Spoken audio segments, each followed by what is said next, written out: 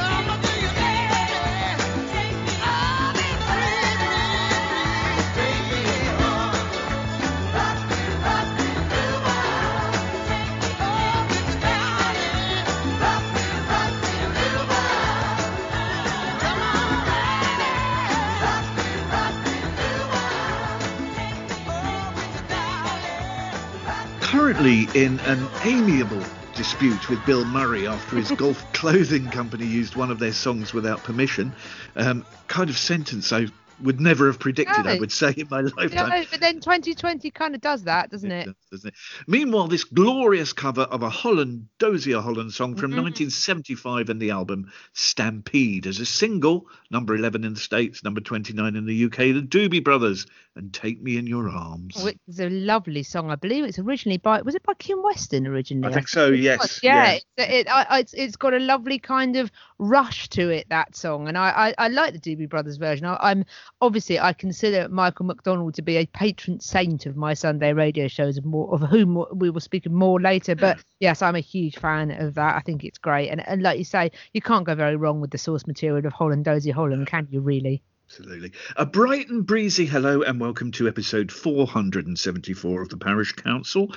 I'm Terence Stackham and she came in through the bathroom window. It's Juliet Harris. Yes, it was a bit of a squash, I'm afraid. Lockdown has not been particularly kind to my otherwise previously entirely athletic physique. But anyway, never mind. I made it in the end. Hello, everyone. I mentioned last week that I'm a habitual wearer of your waistcoat. You are. And I've quite a few to choose from. However, there's one very stylish example I can never wear again. About a year ago, we were about to go out, and I was just going to put my waistcoat back on, this beautifully knitted waistcoat, when the woman in my life said, "Don't forget your cardigan." Oh. Well, I had to sit down again as I was reeling from the shock. A cardigan. It's a knitted waistcoat of the most chic and fashionable kind. Hearing it described as a cardigan, well, I can never wear it again. Now, Jules, you're known as a devotee of the cardigan. I am, yes. It's part of my personal brand, yes. I seem to recall you, when you were appearing live with Ryland Clark Neal, you sported a bright, may we say, tangerine cardi? Yes, we can. It's certainly an orange-style shade, indeed. But you've learned this week that you must throw them all away, at least, I believe, according to leading London lawyer Aisha Vardag. Indeed. I mean, she's so leading that I didn't know who she was, but who knows? Maybe the fault is mine rather than hers. I'm willing to go with that. I mean, weirdly, this story really does sum up why I do not spend any time on Mail Online. So this was on the Daily Mail Online. I'll give you the headline, which I think in itself contains a contradiction, Terence. Now, see if you agree with me. Leading divorce lawyer Aisha Vardag told female staff to ditch cardigans and wear elegant shoes in incredible 1,000-word dress code email declaring, "We need to be looking fabulous at all times." Now, for me, I don't feel that looking fabulous and wearing a cardigan are mutually exclusive. In fact, I feel they're mutually dependent. I never look as fabulous as when I wear my bright orange cardigan, is my view. She sent this very strange email. The law firm is called Vardags. I wonder where she got the inspiration from. And she says, women need to wear elegant shoes, but they don't need to be heels. Well, that's really kind of you, love. Thanks. Also, just in case we thought it was too pointed in one direction, men were told, so look lively, Terence, that tight trousers and pointy tones were sternly frowned upon. Well, I wouldn't be troubled by that rule. No, I know. I guess you'd be on a slightly different. She's dubbed.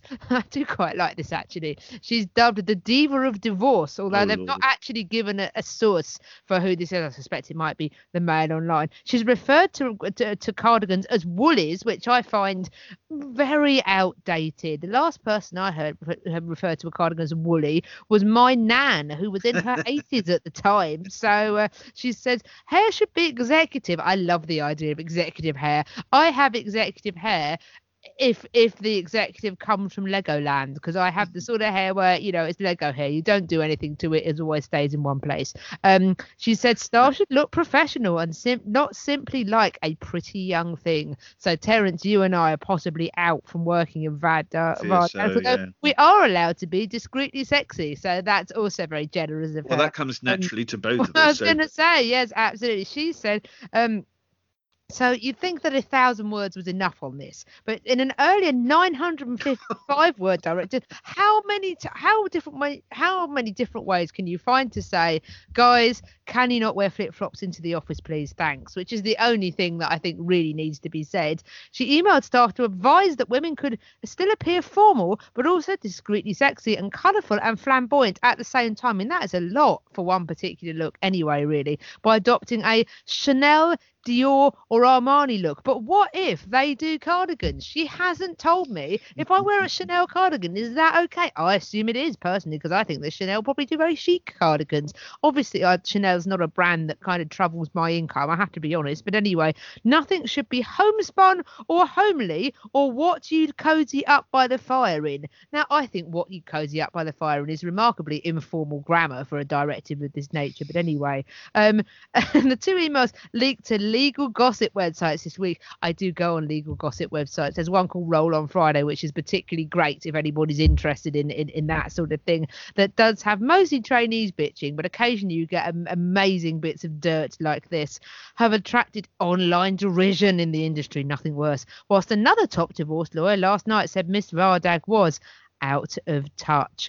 But good news for you, Terence. Yes. Men should be classic and formal but still chic, with cravats and formal waistcoats, both acceptable. There you go. Woolly jumpers or vests and tweed or top stitch trousers of any description are out. Super tight trousers, pointed toes in a go, no, not a go-go, a no-no. Shoes need to be black and in a classic fashion. Tan or brown shoes as well as trainers should be avoided. So none of your brogue around these parts. Well, no brown in town is the, in terms of shoes, is the old expression. It is. You see, you are, I knew you'd have your finger on that. I say the pulse, on very much the opposite to the pulse. But anyway, it says here, flip-flops are banned. Well, I do agree with that, as well as cardigans, while scarves should be silk and classic. Tailored jackets or formal dresses are business dress, and trouser suits are just fine. Well, I should think so, frankly. If it comes from the business section of Marks and Spencer's, it's business. All right, love. It also says dress code also suggests that fewer garments are bought of higher qualities. Okay, fine, I'll do that, as long as no one is then going to complain about the fact that I've worn the same shirt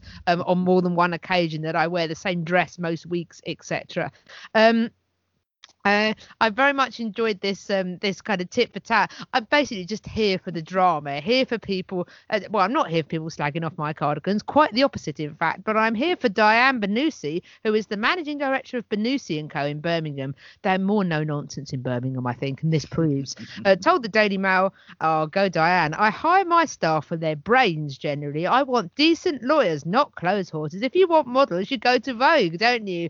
Lots of clapping and love for Diane there. That is superb. Interestingly, I love the fact that the Daily Mail now feels it needs to give context to the cardigan story. So it says cardigans have undergone a resurgence in recent years, with Taylor Swift writing a song called Cardigan and designing her own for fans to buy. But Miss Vardag, 52, possibly the only time ever that a divorce lawyer called Miss Vardag and Taylor Swift have been put in the same sentence, made clear that she was not a fan by emailing a dress code reminder to all 120 staff on Monday. There's a very nice picture of a cardigan at this point in the thing, which I would wear.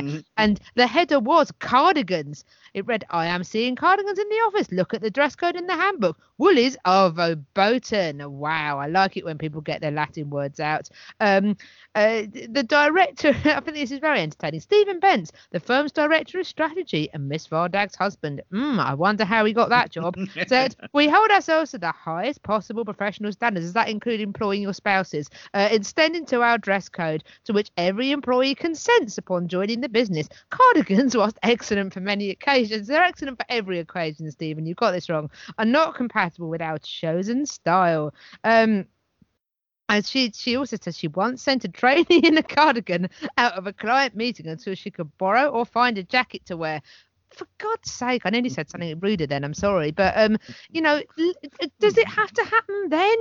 Do you have to is it about the fact she's wearing a cardigan, or is it about the fact that you can throw your weight around in front of clients and make yourself look big and important by turfing a trainee out of a meeting because of what she looks like? I suspect the latter. Basically, I get that firms have to have dress codes. So I've just been whinging for ages about this, but basically, I get that firms have to have dress codes. I get that if you're working in certain industries, working as a lawyer myself, I get that, if you're seeing clients, they buy into you, they want to buy into security. Usually if you're acting for people that need a lawyer, they want reassurance, and that does usually come in the form of a suit when you're paying someone a lot of money to do something involved for you. I think it's sensible and shows respect to wear a suit. Having said that, if you're not seeing clients, to what extent does it matter what you look like? And also, lockdown has meant that everything, as Jane Garvey put it, everything is elasticated now anyway, isn't it? Pretty much. We haven't really gone back to yet, I think. Everyone went back. Some of my friends went back to the office for about 3 weeks before being sent home again, because the advice has now since changed. So, given that lots of people have been working in loungewear at home. I try and avoid loungewear, but, there's been a lot of pyjama time amongst people, and they've still worked and done their jobs.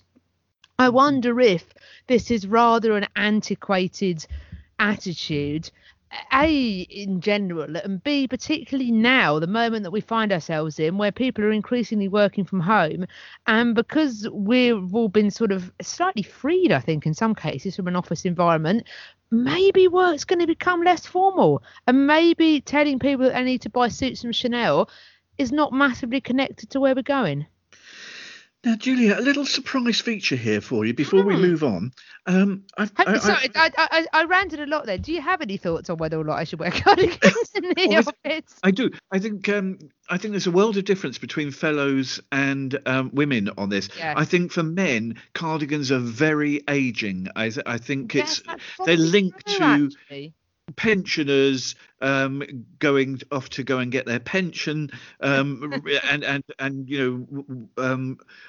off down to the saloon bar of the Three Bells. But for women, I think they can be far more fashionable. That's my take. I think it depends on the fitting as well, Terence. I think if you wore a fitted cardigan, you would actually look quite snazzy in it. But I think the problem is that, as you say, gentlemen tend to wear those huge cardigans. I mean, almost, dare I say it, the Pauline Fowler style cardigans to me, that are enormous. Whereas, if you wear a sort of a tailored cardigan, I think that can be a good look. I mean, like you say, I suppose really women tend to wear the more tailored type cardigan, don't they? Whereas yes, perhaps it depends what kind of cardigan you're wearing. I think she's rather treated cardigans as much of a muchness. If you've got one that's black with gold buttons like I have, that's very smart. If you're wearing one of those grey ones with a Govasta stripe along the back, perhaps not so much. Got a little quiz for you that may or may not be related to what we've just been talking about. Okay, go on. There's 3 questions. Mm-hmm. Question 1. Which Swedish band had a top 10 hit in the UK in 1999 with their single Erase Rewind? I believe that was. I wish I'd said just now. Is this going to be about Swedish indie rock band the Cardigans? Because I sense that might be coming. It is the Cardigans. Well done. Okay. And the return of the 90s quiz as well, which I'm very into. Second question. What is the name of the bay, a large inlet, between Barnsley Island in Gwynedd and Strumble Head in Pembrokeshire? I believe that is the Bay of Cardigan. Cardigan Bay, largest bay in Wales. Well done, Jules. That's 2 out of 3. Let's see if you can get the third one. If I sent you the same birthday card for 3 successive years, and then the next year I sent the same one once more, as you opened it, you might say, "Oh no, not that cardigan." Yes, well done, Juliet. You're wasted on this podcast, Terence. You should be writing for TV again. 3 out of 3. Thank you very much. Coming next, a brief history of women newspaper columnists. That's right after Yellow. I just gonna follow as if there's no tomorrow. You let your body talk. I wanna share the way you walk. You're not trying to be smart. You're just dancing to my heart. That's what love is all about. Shaking my mind inside out. To the left, to the right. Your eyes are shining bright. To the left, to the right, and then you're out of sight.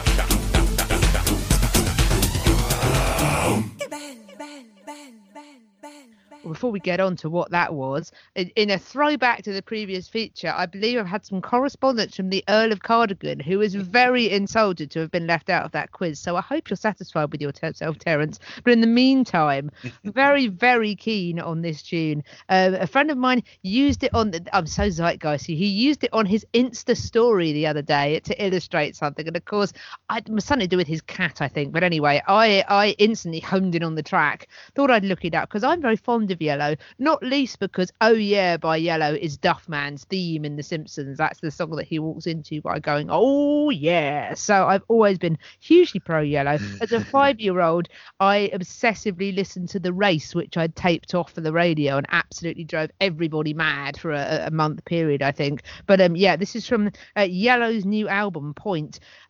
2020 sort of unexpected things, isn't it? I didn't think I'd be talking about a new Yellow album, but anyway, here we are, and it's really good, and that was called Out of Sight. Wonderfully bonkers video to go along with this as well. I don't know if you've seen it. I haven't. Interesting duo, aren't they? One of them, Boris Blank, a former truck driver. Yes, indeed. The other one, Dieter Meyer, a multimillionaire. Interesting combination. It's a very unexpected combo, isn't it? Yes. But yes, I do like. I mean, they managed to be wacky without wearing, and that is a difficult thing to pull off, I think. Now, I vaguely remember in the late 1980s going to a lunch at Quo Vadis in Soho. God, you were zeitgeisty then, weren't you? That's amazing. I knew how to live. It was for the launch of a book, her autobiography of an English journalist called The First Lady of Fleet Street, possibly by herself, as she was no shrinking violet. Now, at this lunch, there were about a dozen of us celebrating the launch of this book. She had Richard Ingram's on one side and me on the other. Wow. And she was late. She sat down in this swirl of enormous hair and overpowering perfume. And she turned first to Ingram's and said, I'm Jean Rook. Who are you? And satisfied or otherwise with his answer, she swiveled round to me and said, I'm Jean Rook. Who are you? And I remember very little about the lunch, apart from her overwhelming perfume, her rings on her fingers, which were like knuckle dusters, and her rather tedious homophobia. And that's very cool.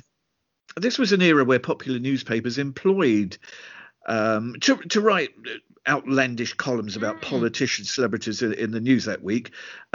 Women such as this. The Daily Express had Jean Rook. The Daily Mail had Linda Lee Potter, who wrote in a similar style. Most tabloids featured their own First Lady of Fleet Street, as it were.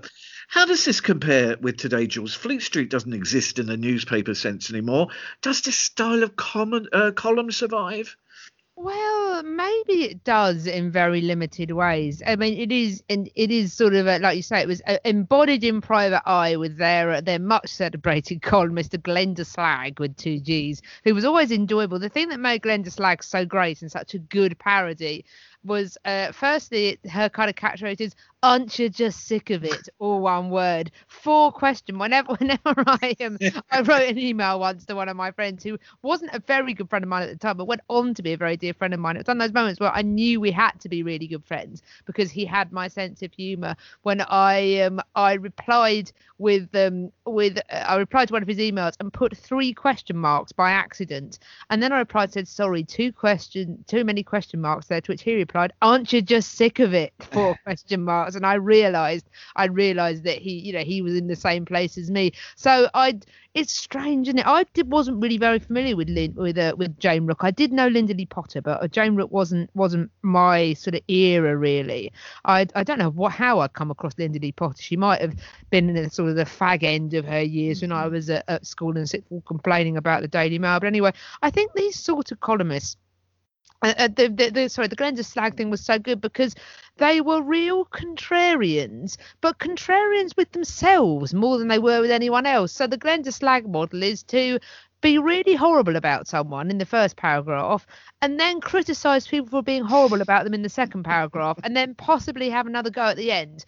And I think that the columnists, where they started, the First Ladies of Fleet Street, I think, started out, and actually their home is still very much on the Mail and the Express, I think. So Jan Moyer, what's her name with the horses and the strange husband, Liz Jones, people like that. They still seem to be there, although they seem to be diminished figures, if people don't mind my saying. There are still some female columnists, but it seems the female columnist, the Glenda Slag model, now lives on TV. I think Glenda Slag would now be on Loose Women if she was around. Oh, that's a good point. Yeah. I think that's where that kind of contrarian sort of, well, of course, it's where Denise Welch, who's currently a prominent anti-masker complainer about lockdown, she has been, and possibly still is, a panelist on there. And I wonder if that is the sort of, ball breaking kind of, female sort of contrarian, often quite contradictory kind of columnist. The female columnists that sort of are in the posh papers, the broadsheets, are a bit calmer, I think. I found Nigella Lawson's valedictory advice column very good the other week. I think I enjoy the writings of India Knight. My personal favourite female columnist at the moment is not actually my favourite columnist because she's a female columnist. She's my favourite columnist because I think she is the best writer out there at the moment, and that is Marina Hyde, who is the reason to support The Guardian at the moment, I think. But it's interesting. I don't know if the Glendas of the world were always mocked by the private eye because they were women, or if they were mocked because they were ridiculous. It is interesting that you say that Richard Ingram's was at that lunch. I wonder if that sort of that sprung from there, if you see what I mean. But no, there's something about that kind of. I particularly in the Mail and the Express, I don't know to what extent women are trying to send themselves up with it. Do they think if they sort of, if they play up to that model, that they're kind of performing to a stereotype that will always get them employed? I don't know. I find it really sort of strange, if you see what I mean. I think there are still versions of this columnist, but I like I say, I think that you find them on panel shows. They occasionally pop up on Question Time. I think that is, well, look at Katie Hopkins, for example, who became a columnist off the back of The Apprentice. It's I think they all. I think that TV is the kind of place that produces these people now, and they perhaps end up in newspapers as a spin-off.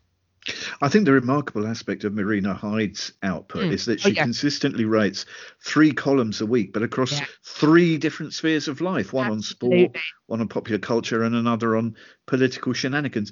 But and her knowledge is absolutely encyclopedic as well. She's so good because the references that she makes, one minute she can be making a joke about Greek philosophy, the next she'll make a joke about Kardashians, and then she'll make a joke about Alan Shearer, and she's just so good, and she's so spot on all the time, I think. So yes, I'm a big fan of her sort of just being a columnist. Referring back to Private Eye's Glenda Slag, Aren't You Just Sick of It? That was actually based or taken from actually a male version of Jean Rook and Linda Lee Potter. In the 1970s, the editor of the Sunday Express was this really eccentric Scotsman called John Juna. And he was the father of the writer Penny Juna, who's done a lot of royal biographies and things. And he awarded himself a column which was just like Jean Rook's and Linda Lee Potter's in the Sunday Express, right in the middle, in the sort of editorial area. And he used to rail about modern life every week. Instead of saying, "Aren't you just sick of it?" he used to have a phrase. He used to say, "Pass the sick bucket, Alice," at the end of his rant about... so probably something about women, liberation for women, or immigration, or something like that. He would rail about that and say, "Pass the sick bucket, Alice." But how interesting that when the people of the Private Eye chose to send that up, they chose to do it as a woman instead of a man. Yes, as their generic gossip columnist. Yes, I suspect there's less of a future for the Rook Lee Potter style of column, just as there seems to be an uncertain future for newspapers themselves.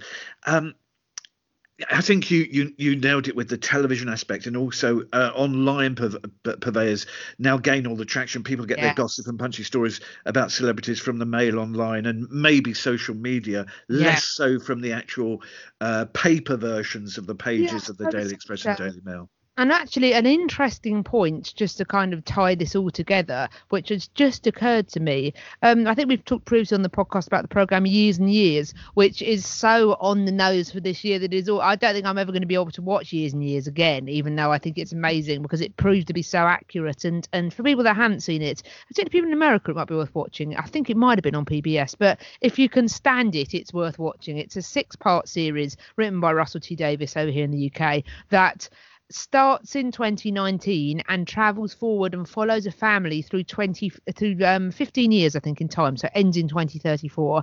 And the whole thing begins with a sort of a rent-a-gob businesswoman played by Emma Thompson on a Question Time style program, swearing about the fact that she doesn't give up about Israel and Palestine. She goes on to become this loudmouth, goes on to become a political figure of the far right who takes control, who takes power in Britain. I don't think it's spoiling anything to say that. Interestingly, her surname is Rook.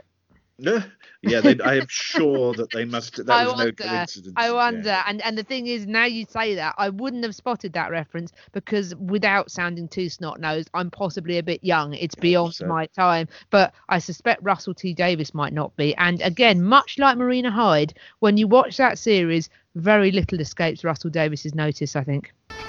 Coming next, who are the most admired men and women in the world? We have the results of this week's YouGov poll. Aside from us, of course, that goes without saying, I guess. Right after a terrific single from earlier this year from Shambolics. You're just as lonely as a winter, just as lonely as a leaf that never grow. The cold winds enter the shiver. She's as pale, face as pale as the white as snow. Slips her finger on the trigger, sent to heaven and up in the cloud she goes. Love around us growing bigger. Sit back and let the feeling flow.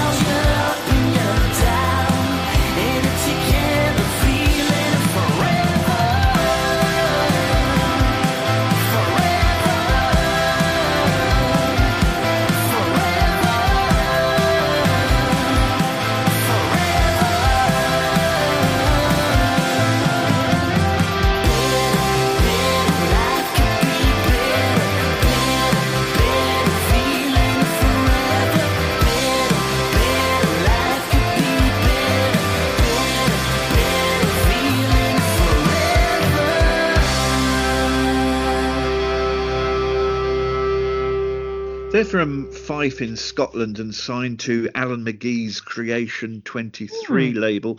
Totally captivating single, I think, from this year. Shambolics and Sandra Speed. Indeed, and for all that Alan McGee is a little bit shambolic himself occasionally, he goes away, he has a label, it goes bust, he goes away, he comes back with another label, it all goes wrong and he goes away, but he's still got an ear for a hit, hasn't he? Or by a hit, I mean he's still got an ear for a great tune, absolutely.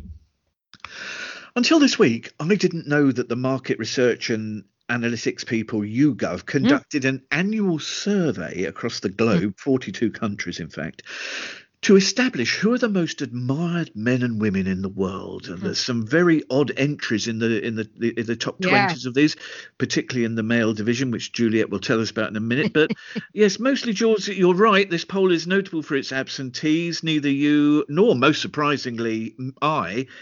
Yes, indeed. That's the real shock, yeah. Featured in the most admired people in the world. Indeed, I think your problem though is not being a dictator of a country, because if it had been, then if you'd been Erdogan from Turkey, then you'd have got to number 19. I'm not sure what there is to admire, but anyway, there's some very strange things when they talk about most admired. I'm not sure what their metric is, because it's really weird. It's got Modi from India at number 4. We'll put it this way: you some gear shift to go from Barack Obama to Bill Gates. Yeah, I get that. Xi Jinping from China. Okay, but I'll sort of go with that. Modi from India. What? Jackie Chan. I'm sorry, what? What? How is Jackie Chan, who, to be fair, has made some amiable kung fu movies, how is he the 5th most admired person in the world? Really peculiar. I don't understand. And then it's Cristiano Ronaldo at number 6. How did the Dalai Lama only get to 8? I don't really understand. Elon Musk at 9. Well, I'm not a huge fan, but I get he's a world figure. Keanu Reeves at 10. Again, an amiable chap. And what? And then 45,000. It's not even, it was a small poll. 45,000 people they asked. I mean, I feel sorry for Pope Francis, who came 18th, and B came 3 places below Trump. So it's that is really, even as a non-religious person, I find that deeply offensive. It's very strange, although not quite as strange. Speaking of odd lists, you might remember in 2002, BBC did a poll which they then broadcast as a TV series called 100 Greatest Britons. Right. I was at university at the time, my first year, and it was, because we were all nerds, it was much of it was a topic of chat. And when you sort of read down, the winner was Winston Churchill. So Winston Churchill, okay, not usually. So Isambard Kingdom Brunel came 2nd. Diana, Princess of Wales, came 3rd, which is a bit strange, but this was only 5 years after she died. We were still in that odd moment, weren't we? So Charles Darwin at 4, Shakespeare at 5. Sir Isaac Newton at 6, Elizabeth I at 7th, okay, none of these particularly controversial. John Lennon at 8, Horatio Nelson at 9, Oliver Cromwell at 10, and then we've got, Shackleton, Captain Cook, Baden Powell, Alfred the Great, Arthur Wellesley, Duke of Wellington, Margaret Thatcher at 16. So when we go to 18, 19, 20, Queen Victoria, Sir Paul McCartney, Sir Alexander Fleming. Yes, it's all big, impactful figures. Number 17 in the Greatest Britons Ever 2002 was Michael Crawford. Oh, my goodness me. I mean, bless him, but my goodness. I mean, he's a nice man, a great actor, but how is Michael Crawford between Margaret Thatcher and Queen Victoria on the Greatest Ever Britons list? So I get that your list is strange that you've presented me with, but I, to be honest, I didn't find it that strange, because I've lived through a time where Michael Crawford was described as the 17th greatest Briton ever. I mean, when you look at the people that he beat in the 20s, so in the 20s he managed to beat Alan Turing, Michael Faraday, Owen Glyndŵr, Elizabeth II, the actual Queen, Stephen Hawking, Emmeline Pankhurst, William Wilberforce, David Bowie, and Guy Fawkes. that is head scrambling. Like you say, very nice man, excellent actor, brought a lot of people joy through Frank Spencer. I completely understand that. just really strange. Looking at the female most admired list, by the way, that seems to be a little bit more sensible in the fact that it's, well, I guess less women are dictators, which is what makes it less nuts. But although some might argue otherwise, in the interest of balance, etc., etc. But Michelle Obama winning that list, Angelina Jolie coming second, Queen Elizabeth II in third. I wonder if this is slightly slanted, this research, because Oprah Winfrey comes fourth, Jennifer Lopez comes fifth. Going down this, Beyonce. Well, I'd put it this way: Beyonce beat both Angela Merkel and Hillary Clinton, and also Malala and Greta Thunberg and Ellen DeGeneres. Although Ellen DeGeneres might be disappointed to come below Melania Trump. So I think Ellen DeGeneres' star has waned somewhat this year. Unfortunately, tales from the crypt of her show, not ideal, it would seem. But it's strange, isn't it? Maybe these polls, maybe they're true. As you said, it was a big sample, 45,000. That's a huge sample. So maybe they're truly, maybe the fact that they're so wildly variable shows that perhaps they are genuinely, truly representative of a spectrum of opinion. If they were all similar sort of people in a similar kind of place, maybe you'd be saying, the sample size is not large enough. People have different interests. What interests one person doesn't interest another. One person's political views are very different to someone else's. Maybe these lists are genuinely representative in that they encompass actresses, they encompass politicians, they encompass sports people, they encompass terribly violent murdering dictators, they sort of encompass, and by that I mean they encompass differences of opinion, both sort of social opinion, liberal versus other opinion, economic opinion, that sort of thing. I think they're really interesting because I think they, like you say, the sample size is so big that maybe the fact that they're so varied and so wild shows that they should be trusted, because perhaps they are representative of how deeply, strangely varied human opinion is. To see, as you say, Donald Trump at number 15, 3 places ahead of the Pope, I don't know whether that speaks more about middle America or the concerns over the state of the Catholic Church. Well, Equally, to find Melania Trump in the most admired women of 2020, I mean, bless her, but why? I was going to say, I'd use pitied rather than admired, really, I must admit. That's whichever Melania it is this week as well, because there are rumoured to be more than one. Oh my God! Occasionally, people that look like her get off of a plane with him, but I'm not convinced it is her. And that seems to be general experience. And as the regular listeners know, I'm not a wild conspiracy theorist, but there are some odd things happening sometimes. Maybe it's for her ability to dress the White House as a terrifying palace of horror each Christmas. It could be. Indeed. And also her much celebrated jacket off the back of immigrant children. I don't care. What's it to say? I really don't care. Do you? Yes.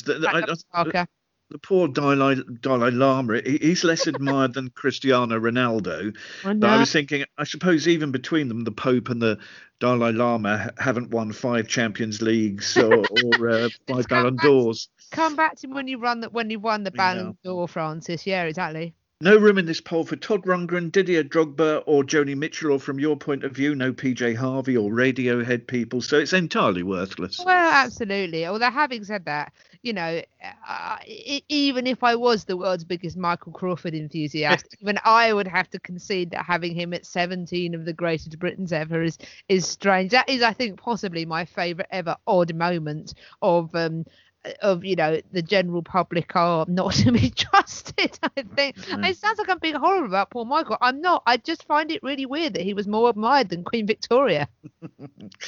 It is most peculiar. I think it's like I think when we talked about the Rolling Stone top 500 albums last week or two, I think inevitably, and you mentioned Princess Diana being at number 3 in that poll, people tend to vote for whoever is current rather than thinking more deeply about it and looking back in history. So I think if it perhaps 10 years later it would have been Gary Barlow or someone at number 3. Saints preserve us. Anyway, thanks so much for joining us this week. It's lovely to have you along. Yes, as always, I echo my learned colleagues' thanks. Thank you for putting up with us every week this year. Frankly, I don't know how you've managed it, or how we've managed it, but we're still here. Now, Julia, even if you're out buying new cardigans this week at the Dior store in Indeed. Hastings, Yes, of which there's a huge one in Hastings. I if you can imagine. I assume you'll have time for a radio show. I will definitely have the time. Whether or not I have the technology is perhaps a more vexatious issue because we had some issues last week. But I'm hoping that with my team of boffins and with my rolled up shirt sleeves, I'll be able to fix it. And we'll be back on Sunday evening from 7 till 9 for smooth sailing on my Mixler channel, which is Yacht, Rock, MOR, AOR, classic pop, easy listening, all that sort of thing. And that's my Mixer channel. If you go to mixlr.com/Juliet-Harris, then that is my channel. You can subscribe to it and you can listen and chat along with people on Sunday evening. And that is hopefully, when it works, very relaxing. Oh, it is. Excellent show. Now, to play us out, a song that was a 1970s shout out for empowerment of women. Yes, indeed. And actually, this is an artist that I was regularly playing on my Smooth Sailing show. She seemed to fit the vibe. I was terribly sorry and sad this week to hear of the death of Helen Reddy, the Australian singer-songwriter, and famous for perhaps Angie Baby, which was a huge hit in the 70s.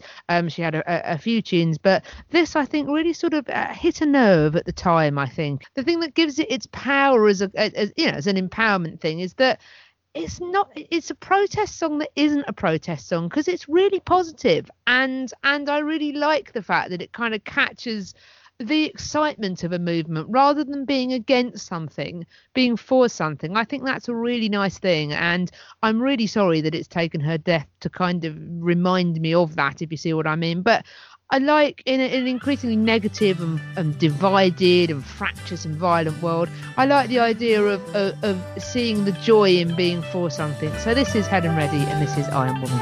I am woman, hear me roar, in numbers too big to ignore.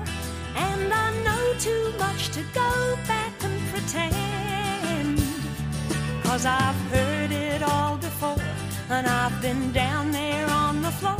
No one's ever gonna keep me down again. Whoa, yes, I am wise, but it's wisdom born of pain. Yes, I paid the price, but look how much I gained. If I have to, I can do anything. I am strong. I am invincible. I am woman.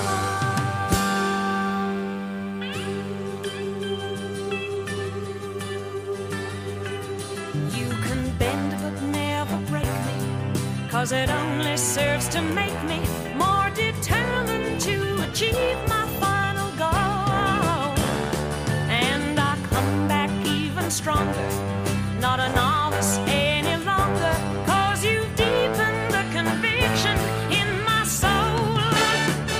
Oh, yes, I am wise, but it's wisdom born of pain. Yes, I paid the price, but look how much I gained. If I have to, I can do anything. I am strong. I am invincible. I am woman.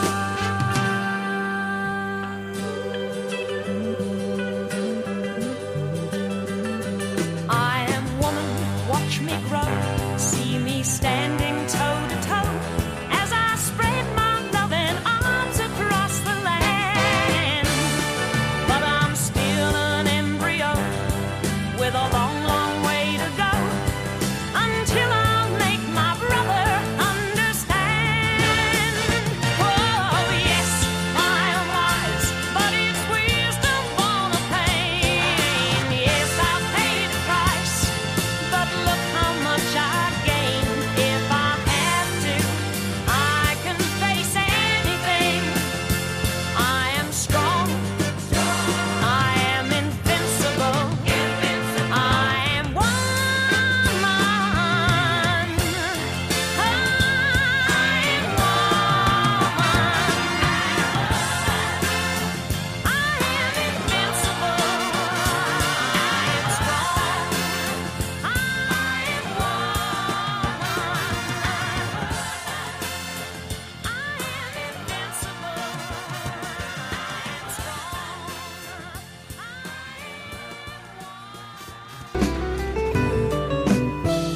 You've been listening to a Parish Counsel production.